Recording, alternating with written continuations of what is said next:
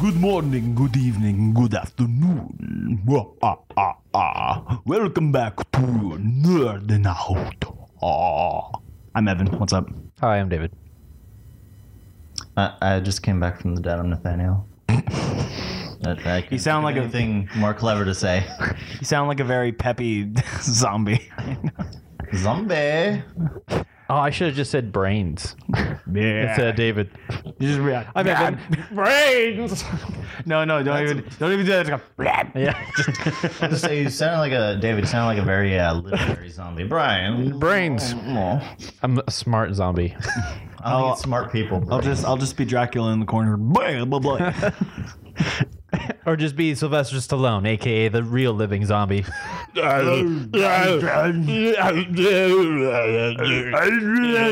my movie. I'd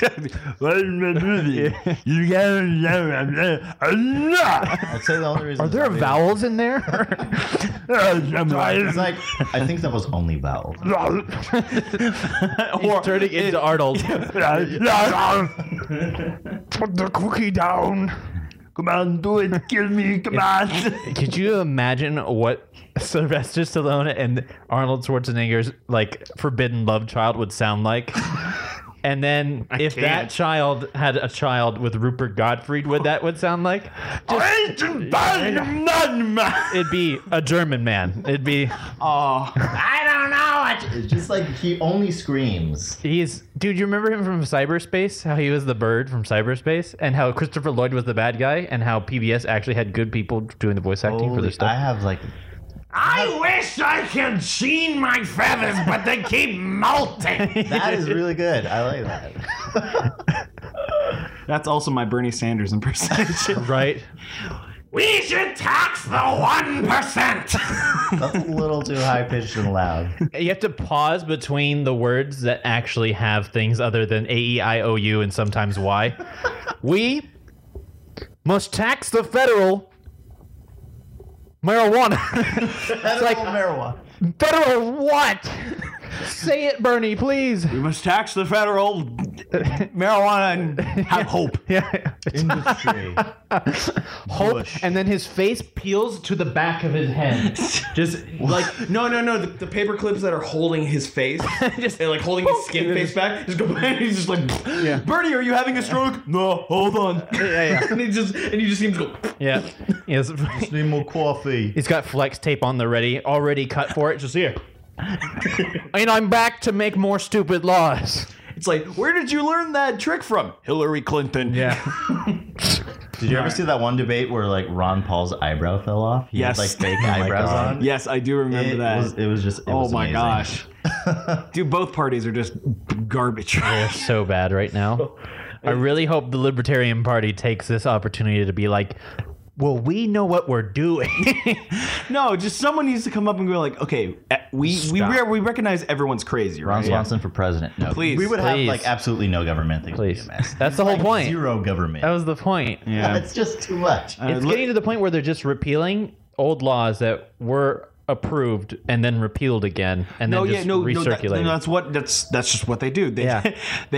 They set up new laws, repeal the old ones, and then as soon as someone else from the other party gets in, they repeal those and put the old ones back in. But it's like there's like residue from each law, and it's just like so confusing. Oh no, that's the problem. That's the problem. Each policy wrecks the country one way or the other, and then the other one has to try to fix it by putting in another policy that was used 2 decades ago that didn't work. And I hate state legislators because something as simple as, okay, so Coronado Island, how they're like, we don't want Airbnbs here because it's ruining property value. Just take a piece of paper and say, no Airbnbs in Coronado because it's ruining property value. Instead, they have a 14-page assessment of what this legislation means to mean. You are wasting so much time. And the way they like phrase everything, there's so many loophole possibilities. Exactly. And that's on purpose because they're just like, well, what if somebody else doesn't like that idea? Make it so it'll be repealable in 4 years. It's fine. It's like, God, I hate This is people. the first time we've actually got into politics on our podcast. What happened? Yeah, I know, and we're about to lose half of our listeners. I mean, you lost me. I mean, that being said, that's how No, not every good grenades, county guns. food You was need to pull made. the Somebody was trigger. just like, I like ice cream. With that being said, speaking of cancer, No, it's okay because it's Halloween, so killing and stuff. So Yeah. What? Yeah. So anyway, speaking of cancer, Venom sucked in the box office and got like a 28%. Actually, it did. The critic wise, it did poorly. Box office wise, it broke records. I'm sure it did, but I saw it. It was good. really, It was legitimately good. It was not an amazing movie, but it was good.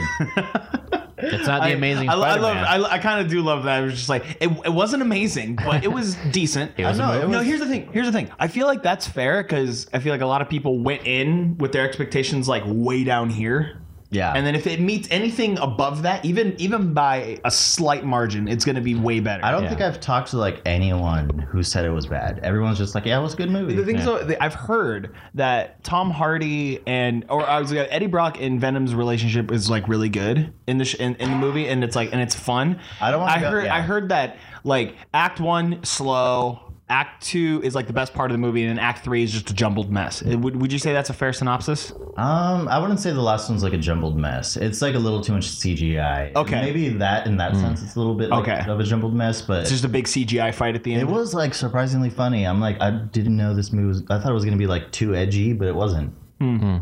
Yeah, I would actually say for like $8 or something is definitely worth a watch. I think a lot of what probably people don't like is just Tom Hardy being Tom Hardy. The biggest And- thing, the biggest problem for me with the movie was Tom Hardy's accent. I couldn't place it. It was just, It's just he Tom sounded Hardy. like a toddler. I don't know what was wrong with his Yeah. voice. When he was drunk, and Was when he was he supposed to be like from Brooklyn or something? I'm not sure. I never heard Where does the anyone- movie take place? It looks like it takes place New in York. San Francisco. No, it's San Francisco. Why does it take place in San Francisco? That is a very good question. I don't remember if it moves to New York. I don't think it does.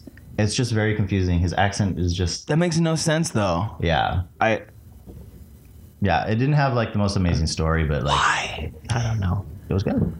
I feel like A lot of kids there, and it was just like, I mean, Venom itself as the character looks good. oh, to be Venom honest, yeah. himself was definitely a character. He was like funny and just like, Yeah. it was like, anyway. Anyway. Yeah, it was not bad. It was above not bad. It was above not bad. Yeah. So Not bad. adequate. Wait, So that's bad. So it was okay. I would say it's more than okay. Really? It was like good. It was a solid movie. It was not like, it's not premium. no. Not But premium. Definitely not not premium. premium. So if you were to compare it to, let's say, Homecoming.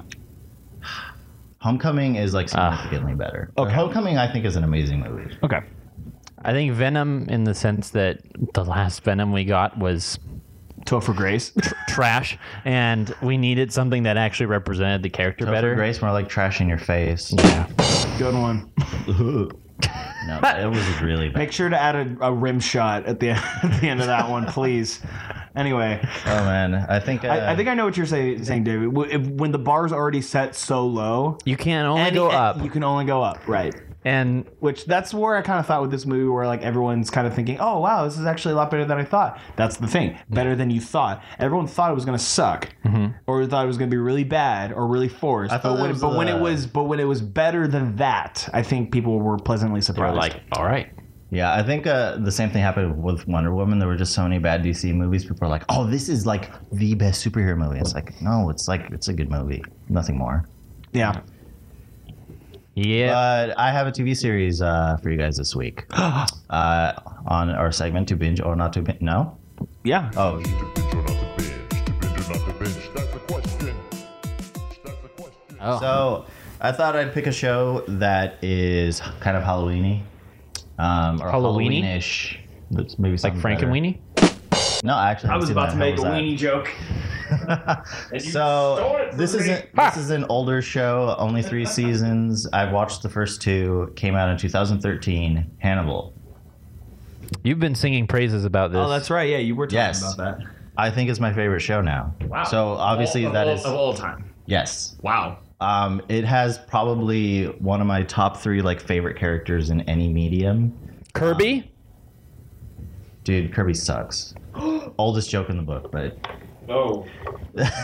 so basically Hannibal is a cannibal, which that's so clever, Hannibal cannibal. But Hannibal Lecter is a psychiatrist. Clarice. Yeah, so this is kind of just like it's a reimagining of Silence of the Lambs and just kind of expands on it. But it's the characters from Red Dragon, the original book. I believe it was on NBC, so a lot of the stuff that they get away with this show is like, I don't know how they got away with this on like network TV. There's just some of the just like grotesque, sick, perverted like gore, or just like perverted. You say? yes, like no, for sure, definitely. Like I love how you stopped and was like, that's the word you focused on?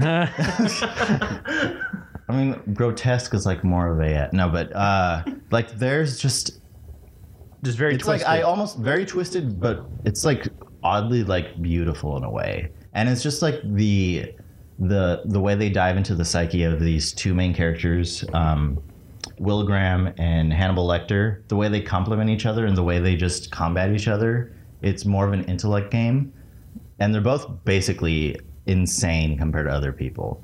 But so Will Graham is working for the FBI, and he is kind of their consultant, and he goes around putting himself in the minds of these killers, of these psychopaths. And he like figures out how they're thinking, and then Hannibal starts working with the FBI, and they don't know he's the actual killer, who they call the well, I won't say that, but Kind of pulls a Dexter almost. kind of, yeah. It's Yeah. like I think it's very Dexter-esque, but it's like, I think it's more intelligent. It's very intelligent. There's a lot of really memorable quotes that just sound like almost like, I don't know, like out of like a novel. A book. Yeah. Or they sound like famous people said them. They're just so well written. And it's just there's just every single episode tops the other one in terms of like the crime scene. And I'll only mention two of them just because I don't want to spoil it for people who actually will like, you have to have like a pretty like tough stomach to watch this. Like I think the reason the show was canceled. Well, that's me out. I think the reason the show was canceled after 3 seasons is because most people probably couldn't handle the show. Like there was this one scene where there was this guy. He was basically. They opened up his chest, took out all his organs, and he was replaced with flowers of different types that symbolized like different types of poisonous flowers. And then it was like the roots of the tree were like grown into his legs, and he was like there were like these branches and flowers on top. It was just so disgusting and like weird. Like graphic. Yeah, really graphic. And then there was another one where they found this dead horse with a dead person sewed inside of its belly with a live bird inside of that person's chest cavity. And it's just like, I've never seen any show that does anything like this. And it's like, Why though? huh? Why? That's exactly the thing. I don't know. I'm just really drawn to it. Not like in I really want that, but it's just like, maybe this show's just for crazy people. I certainly hope. Yeah. It was then he realized. Plot twist. Yeah. But yeah, Dang. it's Plot twist. I am Hannibal. it's God. it's very difficult to recommend the show because it's so messed up. But if you can handle that stuff, definitely watch it. Where it's would a one rush. find a medium to watch this? I believe you can watch it on Amazon Prime Video, or you can just buy it somewhere. It doesn't really have many places you can watch it unless you have some sort of streaming subscription. But binge, if you're crazy, yes. If you're a normal person, do yourself a favor and stop being normal. Get crazy.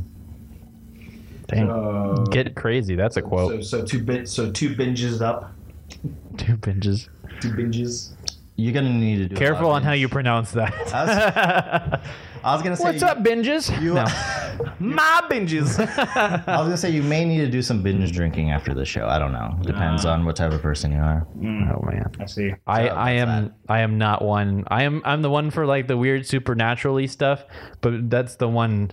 Blood, guts, and gore is what gets me. Where it's just like, oh, like Yeah, I this is cannot like watch. It's like some sicko could actually do this in real life. Yeah. almost. Like the.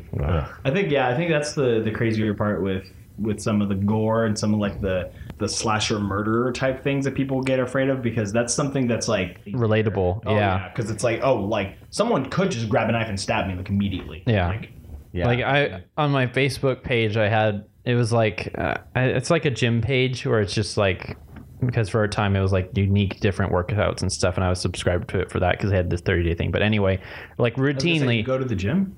Wow. No, I was asking. I didn't. I did, and then I worked out from home because it's honestly better and more convenient and cheaper. And yes, cheaper. And buying like a set of weights that are like 5 pounds through 40 pounds is cheaper than a year subscription to 24-hour fitness. Right. And I don't have to deal with greasy people at the gym who don't wipe down stuff. Yeah. But I it's like routinely, it's like almost once or twice a month. They always post the video of the chick or the guy on the bench press doing too much on the legs, and then he locks his knees, and like I have to just scroll down super fast because just seeing things like that where your knee just goes the opposite way, like the dude from Monsters Inc. where his knees are backwards, like that's like, and then arms and legs. Like I don't mind people getting like stabbed and shot, like in movies or in video games, that's different. But anything with ligaments, like where I'm just like, please no. Yes, do not watch anime. Like So that just irks me. That's the question. That's the question. That's the question. So that was Nathaniel's segment, and it works well. We can go right into David's discomfort because we're talking about horror movies today. Yay!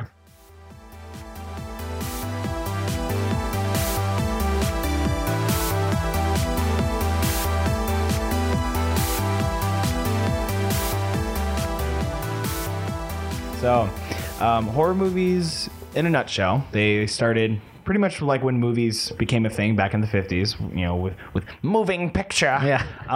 My God. Oh my gosh, black and white images and they're moving on the screen. Right. Horror movies became a thing around that time with, you know, Alfred Hitchcock's Psycho, Wolfman, Dracula, mostly monster movies. And they took a shot at people's, you know, deepest, darkest fears of like monsters and the unknown. That was the idea. Now movies, you know, horror movies are kind of going off like shock value and trying to see like how many jump scares can we fit into this movie and like have it feel legit. So, gentlemen, the question I posed to you, And you're saying in general, not all, right? not all. No. There are definitely some movies, and we'll get to that. We'll get to some movies that we think kind of break the mold, so to say. But gentlemen, Yes. can you what can you say is Hollywood's biggest problem now with most horror movies when it comes to just like producing them? What do you think the biggest issue is? They're cut and paste. Like Halloween's coming out again. Why? Again, I think What was wrong with the first one? What was wrong with like the first three? Yeah. There's, like, Why do three we of them. need more? Like that's my problem is originality in Hollywood has gone so far to the wayside where everything's just being recycled now, and it's running on that 30-year cycle that everyone talks about, how you're going to get the same movies that come back, like how Megalodon or The Meg came back, and it's, you know, Jaws was so long ago that, you know, it's almost like you need a new version of that like routinely to come up. And that's my problem is there's nothing that's honestly original in the horror, like in the horror genre itself, including video games. And like you said, it's become jump scares that are just routinely planned. You can almost brace for it because you can like see the timing. Oh, someone's walking into a room and there's no lights. There's a jump scare in like the next 5 minutes. Oh, there's the jump scare. And now I wait for the next jump. There's no more like situational horror. Split was fantastic for that because Split made everybody aware of what was the plot, and when you watch it new, the whole thing is the anticipation and the anxiety of when is it going to happen, when is something going to crack. And that I enjoy in new movies, when you make use of a situation or the environment to be your horror film. Like War of the Worlds, when it played on the radio, a lot of people, because of how authentic and real and how situational it was, a lot of people believed it was real life. And I feel like people like jumped off bridges and like, committed suicide because they thought Yeah. the end of the world was there. Yeah. Oh yeah. And- it was a thing. Oh yeah. And that's what I wish would happen. Not people jumping off bridges. I was like, phrasing. But that's my point, is that honestly, if you want a good horror film to impact you, it'll last outside when you walk out of the movie theater. It seems like jump scares, they're just so temporary and quick that you can't absorb what happened. It's just a jump. And then when you leave, you're not affected by it. It's not in your consciousness. You're not just like that, that lingers in your mind. And that's my problem. It's just unoriginality and the staleness of the horror. So that's my problem anyway. Nathaniel? Yeah, I think with just really short on jump scares. Just briefly. So jump scares, I think they don't have substance. It's just they're always a silence or a decrease in like noise and suspense and like an increase in suspense, and then they just hit you. And a lot of movies like even don't even break up the amount of time in between jump scares, so you like even expect them. And some of them will add like 1 or 2 seconds of extra suspense compared to the previous jump scare. And sometimes there are like more like less predictable jump scares, but it's always just like very cheap, and it just exploits you. Yeah. And it's not really being scared, it's just being surprised. Yeah. Right. And so in terms of horror films, I feel like I agree with David a lot. I think one of the biggest problems is they're just really tropey. It's just like there's the whole like teenagers in love. I was gonna say that make there's stupid cliches, decisions. checklists that Yeah. a lot of movies are checking off. Whereas like, do we have the two stupid teenagers with like the relationship where they're like in love, but they have like they're like Reservations or whatever. or they're like having a fight and then one of them dies, or like both of them die because of being stupid, or they're like in a car and then the person going towards the door that's obviously not where you should be going. You should obviously run out of wherever you are. And it's just, there's so many of these tropes that it's almost as if, they have a checklist and they're like, no, we need to have this in here for it to be a horror movie. And it's like, no, like in order to have a good horror movie, I feel like you should make a person like sense fear, or that should be like the main purpose, not fulfilling all these tropes and like having yeah. The biggest issue I have is that like a lot of these movies, the characters are like paper thin, and mostly I'm not saying this is why, but just from what I can gather from watching them is what I see is that they almost have this mentality of like, well, there's no reason for you to get attached to them because they're going to die anyway. So, you shouldn't. This is just more like kind of introducing you to what this person is like by throwing a bunch of stereotypical actions at you, have a bunch of exposition thrown at you from another character or from that character themselves, because that's just what you do. You just walk in and go like, hey, what's up? I'm a smoker and I do this kind of stuff and this is my personality, because that's just how you introduce yourself to people, and that's how you interact with people. Like, oh, it's like a letter being read in voiceover. It's just like, right. Or even that, which narration is stupid. And I think Hollywood has kind of fell into this trap of it being, well, these characters aren't going to be here at the end, so you don't really need to get to know them that much. You really just need to know about the one character who's going to survive at the end, and that's the one character that gets the most development, that actually gets an arc, which even then it's not that much of an arc. It's very superficial, and like I have a fear of separation because my mom left me. My mom left me and my dad when I was younger, and now I've conquered that because I did this. And it's like, okay, good for you, but like, what did that have anything to do with the story? Right. It's just unnecessary, like you said, it's almost like paper mache character building. Oh, yeah. It's just like, okay, let's give him tattoos. Let's make him smoke maybe 1 or 2 cigarettes and have a attitude, and then give him a New York accent. That's all he needs. Yeah, and then now he's the New Yorker bad boy, and that's all you need to know about him. And he's gonna be the third death. You already know. Yeah. And so like I mentioned before, some of the classic horror movies with Alfred Hitchcock, who is like the king of suspense. How do you guys think those movies did it right compared to a lot of the ones now? Like, what do you think were some of the things that made those good and made those classics that even now they do stand the test of time with being suspenseful movies, even though we know the stories and we know how they end, but I can still watch some of those movies and feel like suspense watching those movies. Yeah, I mean, I'll leave it up to you guys because I haven't seen many of them. Okay. Well, mine, a lot of those at that time, the Twilight Zone, Right. and a lot of those at that time, what they did different was they didn't just throw you right into the scares. They didn't throw you right into it. A lot of it was plot and environment building. They wanted you to understand where people are, what's going on, and why things are the way they are. And then they give you the scares. Then they give you, the actual what you're after when watching a scary anything is the suspense and the anxiety of watching something turn out horribly. So they, and especially Hitchcock, he had just such a way with building a character by making it so not obvious, but he made it so the character kind of told his story without actually him saying, "Oh, I'm from Boston, I'm from," and making it completely obvious, who the character was, like we said earlier. It doesn't make it cut and dry. You have to kind of figure out how he thinks, what he wants, what he's doing. And that's and even He showed, he didn't tell. yeah. Well, even when you take some that are in like the sci-fi horror genre, like Alien and The Beneath, or like ones like that, a lot of it's environment. Like most of the scary movies that I don't like are the ones where you're not in the environment, and you can, like, I've said this so many times, where you can like literally just take yourself out of the movie and just be like, all right, just look around the theater. It's like not engaging. You don't get sucked into the world, and that's my biggest problem with movies is when you have no world building and you have no like draw to have an interest in it.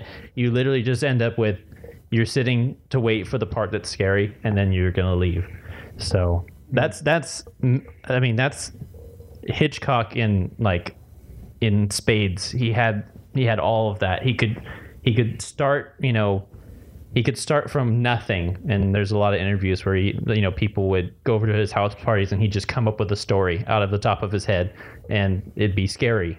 And it's just like he has this way of getting you into what the story is about, getting you into the environment, and like putting yourself in that place. And yeah, nowadays it's like it's all third person. Like it's not immersive at all. You don't get into the environment of it. So Yeah. I would definitely agree with that. I think now, people, mostly, producers in Hollywood and things like that, I think they kind of fall into this mold of kind of just going back to what you said, just copy and paste. And I think they go back to this kind of thing where it's like, well, they do okay. These kind of movies do okay. So what we'll do is we'll change the main character from a boy to a girl this time. They'll be in college this time, and the crux of the entire thing will be, and they have like a dartboard that they just go, demon. Okay, cool. How does the demon get there? We'll figure it out. Yeah. And I feel like a lot of it's, or we won't figure it out. It just or we won't. Yeah, that's true. and then it won't matter. Yeah. Yeah, like the Gallows. Gallows didn't know what it wanted to be. It was like a found footage thing that made you think it was like a murder mystery, and then it turned out to be a ghost. And it's like, Yeah. it just turned out to be just a bad movie. Yeah. it turned out just to be a crappy movie. Yeah. No, absolutely. It's almost they get in this groove of mediocrity where they know they'll make a certain amount if they only spend such a bare minimum on it.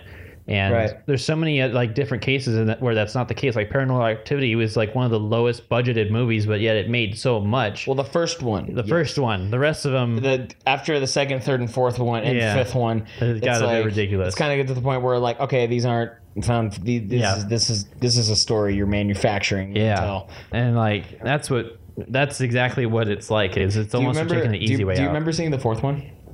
I stopped at second. I stopped at second. The fourth one, it keeps expanding on the whole like witch coven thing. Really? Yes. And at the very end of the fourth one, it's just set up the scene. This little girl's running looking for this little kid, and she turns around, and the entirety of the witch coven, like at least 100 witches, are just behind her walking in the dark. And it's just like, there's a teenage girl in my backyard. Send everyone. And And I remember watching it going like, why are Yeah. they all there? When did they get there? How? And I remember asking these questions, and then it ends, and it's like, oh, all right, whatever. It's just the middle finger to me. Yeah, I don't care. I don't care about resolution. And I think that's the issue too. I think a lot of times movies, especially now that the MCU is such a thing, I think a lot of movies want to almost make a connected universe, kind of like what The Conjuring did with Annabelle and The Conjuring 2. I think those, and then with The Nun now with the most recent entry in that whole universe. I think they want to leave it up they want to kind of leave some movies open ended so they can add to it and make more lore because then it's more money. Yep. And it's like how can we? Stuff. Yeah, they already have all these things they could just draw from. Yeah, no, exactly. It's basically just coming up with a whole board of story ideas and then just grabbing a few, making a movie out of that, and go like, okay, we'll leave it open ended, so then we can do. They just put all the ideas in a hat and just like mix them up and pull out 3, and it's a high school story about a girl who finds a magic box. Make it, and then you get 7 wishes, and that's just how those movies are made. I feel like it's just like a hat grab where they just make it up as they go along. Yeah, I really agree with David. I think it's motivated by money. They're just like, we make enough of a profit from this where we put so little effort into it, and we make enough of a profit to where why even try? Yeah. Why even pull off, like, why put in risk into actually making a scary movie? Something that could be really good. Could be really good. If we put like too much effort into it, it might not make the money back. Let's just be safe and just make our money back. Rather than let's make a really good scary movie. Yeah. And that's kind of the worst part is even now we've ended up in kind of a lull where movies today, the idea of a high budget horror film doesn't exist anymore. Because if anything can be produced at underneath $3 million, which is the rough budget of any kind of horror film. I mean, honestly, you could even go lower. Than that. You could. That's that's not even rough minimum. That's like you could go below $1 million and make a low budget horror movie. Yeah, I'd say the highest budget like horror film was like medium budget. Yeah, we won't go above that. And that's what's crazy is that even besides horror film, it's a sweeping thing across all of the cinema audiences are getting used to these like found footage, low budget, continuous B-roll, pan shot, weird, just I'm tired of Like- getting nausea from watching this dude film vertically. Yeah, I know. It's like, look at that. And when high budget horror died was when Cloverfield was a bust.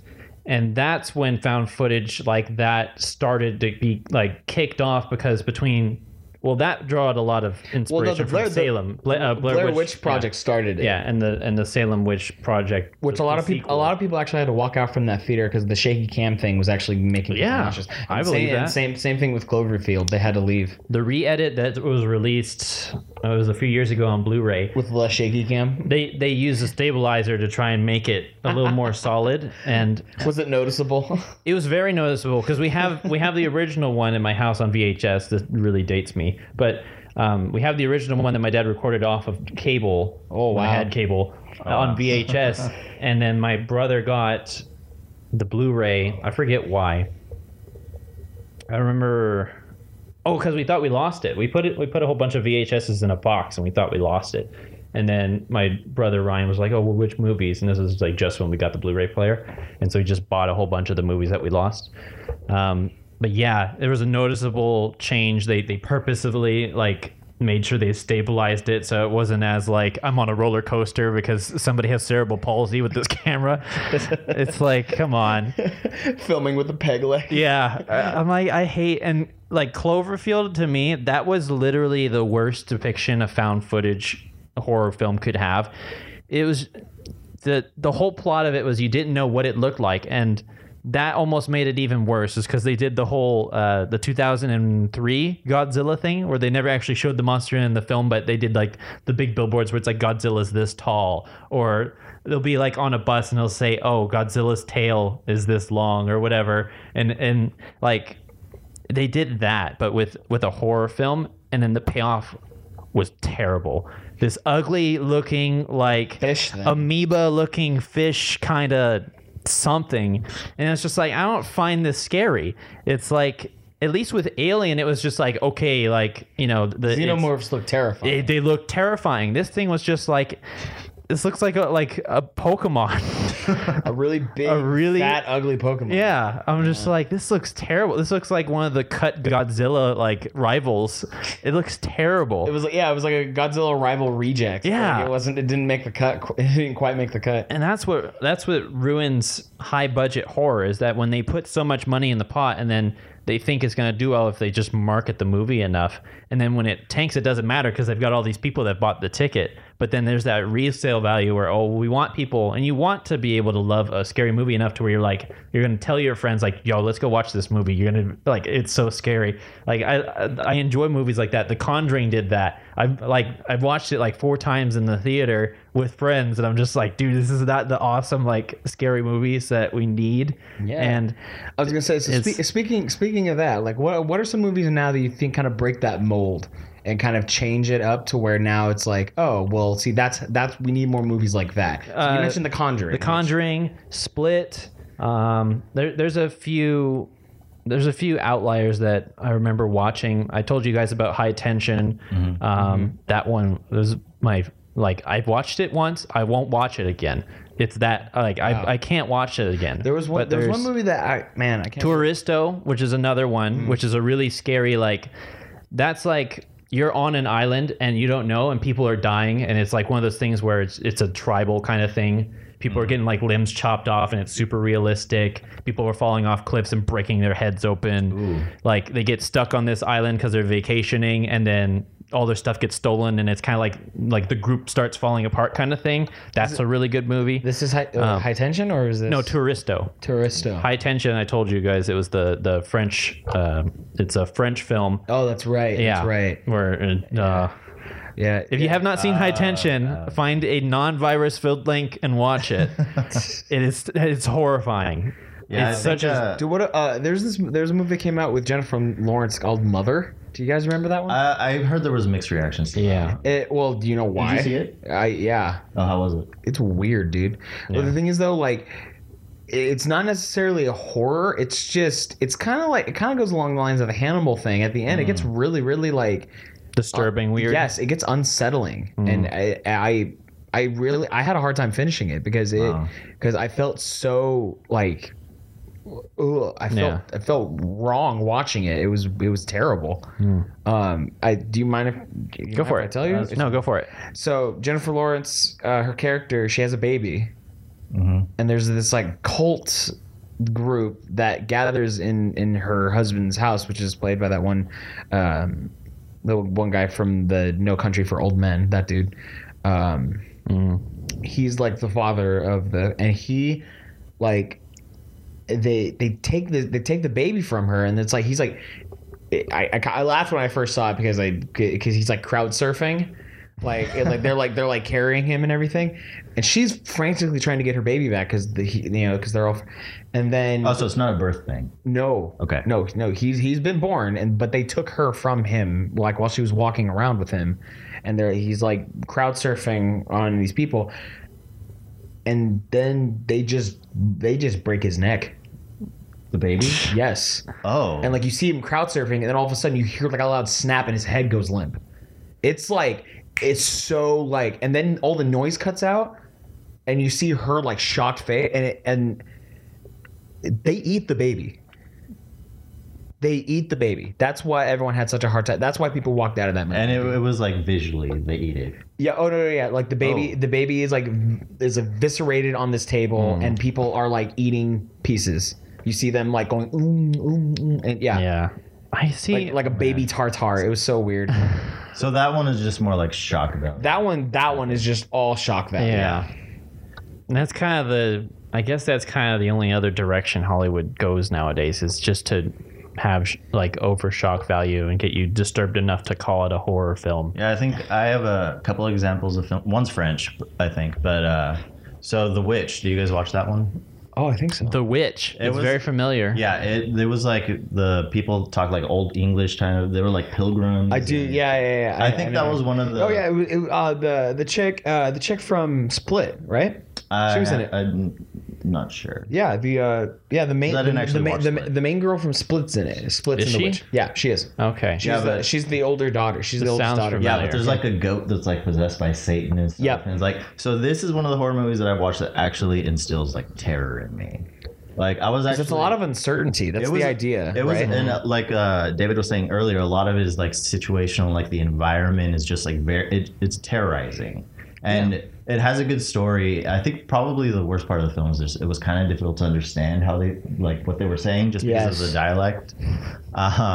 But You haven't it's one of watched those enough few Monty examples Python. where It was the old Queen's English. yeah, but it was like one of those examples where it was just like it was made really well. It had a good story, and it just weren't really jump scares. It was just No. It was just situational, just like Oh yeah, I watched it. No, yeah, it's very much suspenseful. It's suspense, but the thing is, it's a suspense that builds throughout the entire movie because you don't know what's happening. Because and there's this sense of paranoia that falls over the family, and everyone starts accusing everyone of everything, and it's crazy. it has yeah. like those like shock moments, but they're more like to punctuate what's happening. Oh yeah, it's just to add. It's not to get like a certain reaction out of you. And it's not like those shock moments are like those are the scary parts. No. Right.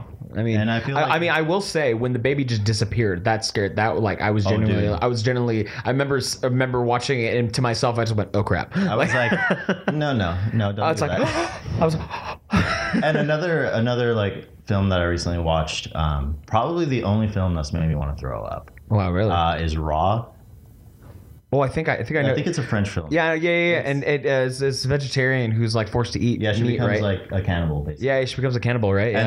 And so this film is like I think it has a fantastic story. It's sort of a coming of age film, but for a cannibal. but for kind of. But it's like I was gonna say that movie. Like, I didn't see it, but it. How but to it Train did- Your Zombie. train yourself. But it didn't. But from what I've heard, it does a really good job of like making you feel like it's actually like people that are being eaten. Yeah, it's just done in a very like visceral, just like I don't know. It just feels like it could happen. It's just very real and raw, and it has a good I see what you story did there. that like it does have those shock value moments, but it just has this suspense and just like it makes you disgusted and just like a scared. It's one of those few films that's not like it has a shock moments, but they're used. It adds well. to the story. It's not just part of the story. Right, and I think the biggest thing that makes a horror film for me is mystery and good storytelling. You put those two things together, and that's what I want. Yeah. Yeah. Everything else falls into For me, I have to care about the characters, so like story building and then suspense. Like I need So to Get Out must have been fantastic for you to watch then. to Get Out. Like that movie messed me up because Yeah. like Oh, I man, couldn't. dude. There were times where I couldn't tell if it was supposed to be a comedy or a horror movie. I Yeah. couldn't tell. Like it was weird. That was a weird movie, dude. I love that movie. And the thing is, watching it again, like you see all the hints that they drop, like you're like on what's really going on, but you don't realize it at the time. You think it's just a bunch of white people trying to act not racist, Right. which is something that which is that was the funny part, which I thought, is this supposed to be a comedy? Because this seems like really like this seems a lot like political satire, but then Yeah. but then And it gets that like to the- makes it scarier. yeah, 'cause I know. you're, like, Yeah, not it makes sure. it a lot scarier, and then you feel very unsettled because you're just like, I don't know how to feel right now. Right. And then you get to the end and you realize all those conversations that they were having. Oh no, that's because like this dude's for sale. His body's for sale. It's this really weird like switch. Then the scary movie that I can think of that did such a good job that I think is probably one of my favorite scary movies of all time, and you might be able to guess what it is, but I'm just gonna tell you anyway. Quiet Place. Yeah. Oh, yeah. Absolutely. Yeah. Now that That's probably movie, the most I think one of my biggest rules for any movie, any story, not even just talking about horror movies, is show me, don't tell me. And that movie Literally does not. literally shows you everything. It does not Yep. tell you anything. and it literally drops in. You don't know the family's name until you see their mailbox at the end of the movie. Like, you don't even know the name of the family. You don't even know their first name. Like, the thing is, though, you get the first name of the kid who dies in the beginning because the mom holds a frame with his name on it. But you have to look for that. Yeah. You have to pay even notice. attention. Yeah, you have to pay attention. Yeah. You don't. If you go through the movie and not pay attention to all the little details, you don't find out their names till the end. No. Or the credits. Right. It's a great rewatch movie. That's what makes it so quality, and especially for Get Out as well. Like you said, when you watch it again, it makes it even worse because you pick up on what you didn't pick up on first. And that one, it was such a hit, not only just because of how they did the movie, but even I have a lot of friends who they speak sign language or they're deaf. They have deaf family members, and they're like, it's a movie I can watch with deaf people because they completely understand how it is. And it's like, that's what makes it even more impressive, is that not only is somebody who's sensorily unable to hear can also get scared at something that, you know, it's just like you said, it's the environment. It's you paying attention to things. It's you being sucked into the story that makes it so engaging. Yeah. And, No, I feel like I'm part of the story. Yeah. No, and the thing that actually really helped with that is, ironically, in Quiet Place, the lack of sound is what like pulled me into the story more. And I don't know if you guys noticed whenever they focused on the daughter. Like all the background noise like was gone to like emphasize like this is what she's hearing. you watched it in the theater? Oh yeah, I watched it twice Yeah, in theater. Too. Yeah, it was just The Titan X one, the one that has like the super fancy advanced whatever, you could kind of hear how it basically, it's like they took a switchboard and cut the audio when it switched to her. It was noticeable, but I remember watching it again in a normal theater and it wasn't as noticeable. But yeah, it's small details like that that just make it super cool. And it's just I had said this in like our podcast about this episode, but about the movie. It's insane to me. Yeah, about The Quiet Place. It's just insane how these characters that say almost nothing, they are more developed and you become more attached to them than these other movies where the character will not shut up. From Prom Night or from from the remake of Carrie. That was garbage. It's just the phenomenal. They did a phenomenal job of just developing these characters. Yeah, it's amazing how like you don't need a lot of dialogue and exposition. No. Like shoved in your face to care about the characters. And I think this movie proves that. It's just the best example. there's a lot of, I mean, especially on the, like having senses taken away from you is almost, it seems like that movies like that, like The Fog and the Mist, where you can't see things. Dude, the Mist jacked me up. That was that was a great example of how you don't need a huge budget, and you can tell by the CGI, but you don't need a huge budget to make a good horror film, like situational and like things The monsters looked okay. Yeah, that's true. I can't say. It made me scared of it. It made me scared of it. Yeah, that's true. That's the other thing too. You have to consider when that was made. But like, and then The Fog, which is also, that's an oldie. That's another good one where when you have things taken away from you. 60s, wasn't it? Yeah, it's late 50s, early 60s, something around there. It wasn't black and white, but it was. No, it was in color because I remember at the end when they're on the top of the lighthouse and the sun pierces through, and then it's like Yeah, so there was color in that movie. Yeah. So, and that's what's cool is that a lot of the fun of those movies is when you take something away from you to like make you pay attention more. Right. And almost seems sad where they have to do that to get you engaged in something, but it's a clever tactic. I'd like to see something like that more in today's movies, and Quiet Place did that in spades. It was a really, really, really good movie. But yeah, I wish we had movies like The Thing or the Blob. Do you remember The Blob? Yeah, The Thing and The Blob, those were good. Those are good because then it's just like you worry for these people more than you care about their character development because you've seen them and then you see these things like readily eliminating them one at a time, and it gives you that, that angst. But yeah. So yeah, I think that was a good conversation. It was more of just like a fun little like thing going back and forth, not really a whole lot of structure, but it was good. I think the bottom line, what we could take from this is Hollywood, you need to step up your game a little bit. Oh yeah. But don't make like the exceptions the good ones. Make the exceptions the bad ones. Yeah. Make the exceptions the like The benchmarks. the benchmark, the standard. Make that the standard. Don't Yeah. make the poopy ones like the standard. Yeah. Take cues from it. Yeah. Learn from it. You know, good enough is okay, but Don't give us more Stephen King reject books that shouldn't have been made a movie by M. Night Shyamalan and has my gosh. the worst plot known. dude, M. Night, he had He's one a hit and miss. Well, the thing is that he had one like really good movie with Sixth Sense, and then he had Split years later, and then everything else in between is just like, what the hell? Yeah. Is that? Anyway, thank you so much for joining us again on this episode of Nerding Out. Thank you. I have been Evan today. I was and will be David forever. Amen. I is am and have Forever and ever. Daniel. Yes. Don't forget to check out our Facebook or Twitter. Yes. Shoot us an email at nerdingoutpodcast@gmail.com. boom. And Check out Nathaniel's music. Did you hear that? Did you hear the end of the last podcast? Did you hear You that? should go back and listen. did you hear that tasty lick? Right, That banger. dude. That banger. You should go back and watch it right now. just for that part. Watch it. Yeah. Like look at the song. Watch the screen as it plays. Watch the screen as it plays, and there's no. Yeah. I mean, there's kind of a still audio form. Anyway, thanks Well, for joining us. Thank you guys. Bye bye.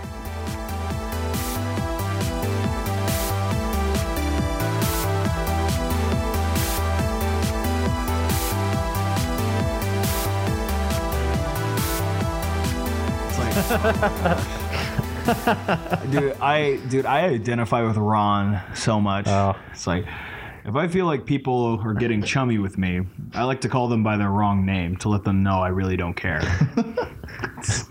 it's like I love when Yeah. he's sitting with April and she's Yeah. like, That's good. She's like, they're John. talking- good she's one, like, good one, George. Lester, or Oh yeah, good something. one. Yeah, good I one, forget Lester. her name, And but he it's just kind of smiles in approval, like, yes. I love their friendship. It's just like, Yeah. The mutual hatred of everything. Yeah, Especially I think my the other, nurse. I think my other favorite line of his is, "Dear frozen yogurt, be ice cream or be nothing." Yeah. You are the celery. desserts. Or I think this is my all-time favorite one, where he's at the hospital getting a checkup because he's sick, and she goes through his history, and it's like, "Are you allergic to anything? Cowardice and weak men, and hazelnuts." Yeah. hazelnuts. It's like sexual history, epic and private. Epic and private. It's like how many drinks of alcohol do you consume a week? One drink. One shelf. He's getting checked up. He puts the tongue depressor. Oh, balsa wood. Could have at least used mahogany. It's like there's something in your ear. Sawdust blow. Oh, Yeah, it's like, do you have any exercise? Love making and woodworking. That's like everything that's said in that scene. It's so I love when I love- Tammy shows up and he gets his little survival backpack, and he's just like, I hit from the ceiling. And Yeah, he yeah, just, yeah. Like, I runs hit away. what was it? I hit 30 ounces of bacon in the ceiling. I'm not gonna tell you where, but it's in my office. Oh, it's that's a separate part where it's like, and then they go yeah. on their hike. He's like, I have some bacon. I ate it already. I smelled it as I was parking in your car. And it's like, and now it's gone, and I hate everything. there's this other like scene with bacon where he like talks about hiding it, and he's like, no one will ever find it. And, like when everyone leaves, he like gets up and like reaches out of the ceiling. He's And like, he's like, I knew no one would find it.